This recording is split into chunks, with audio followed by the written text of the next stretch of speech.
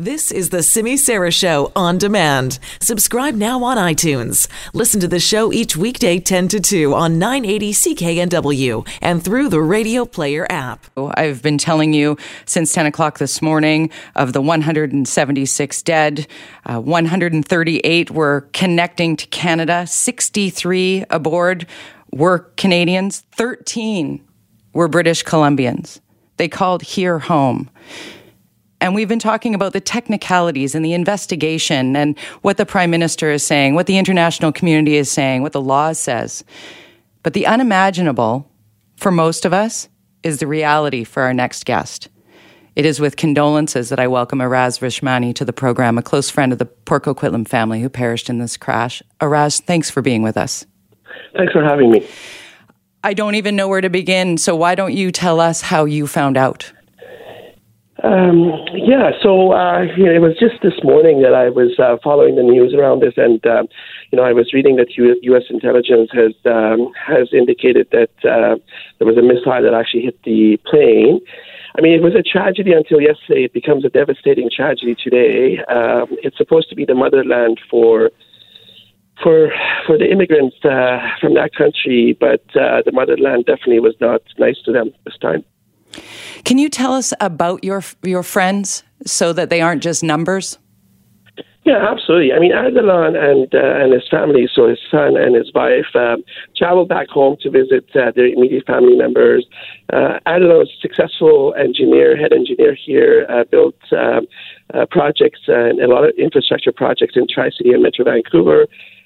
His wife was a graduate of a teaching program and was planning to actually start teaching in the school system. And then their son, 15, 16-year-old, definitely had the spirit of dad and mom and the work that he did and the volunteering that he did actually in the community from early age. So it's so sad that you lose great people like that, but I'm sure there are other families. There's so many families that are impacted by this tragedy. How can we best honor this family, this tragedy?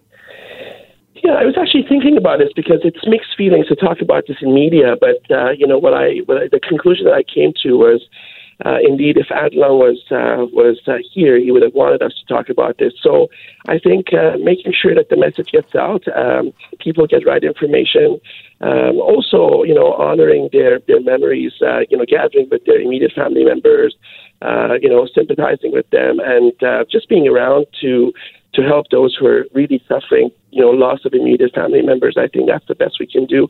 I have to say, for many, many Canadian friends that I have, I mean, there has been a lot of expression of,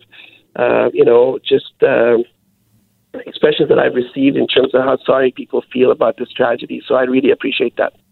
We're with Araz Rishmani, who's a close friend of the Port Coquitlam family who perished in this crash, a family of 3. And in fact, Ardalan must have really inspired the speaking out, not just in his close friends, but also in his family, because his brother-in-law is going to join us after the news. But I wanted to continue our conversation just a little bit in terms of the Iranian community here. As you said, there is an outpouring, there is a feeling of support, there is a want to honor so many incredible people who are Canadians who may have been born in Iran, and we just feel your loss. Yeah, absolutely. And, I have to say, Canadians have been awesome in many, many ways, throughout the years in terms of, their reception to immigrants in general. I think, it's no immigrants immigrants and Canadian born. I think we are all the same community, one community.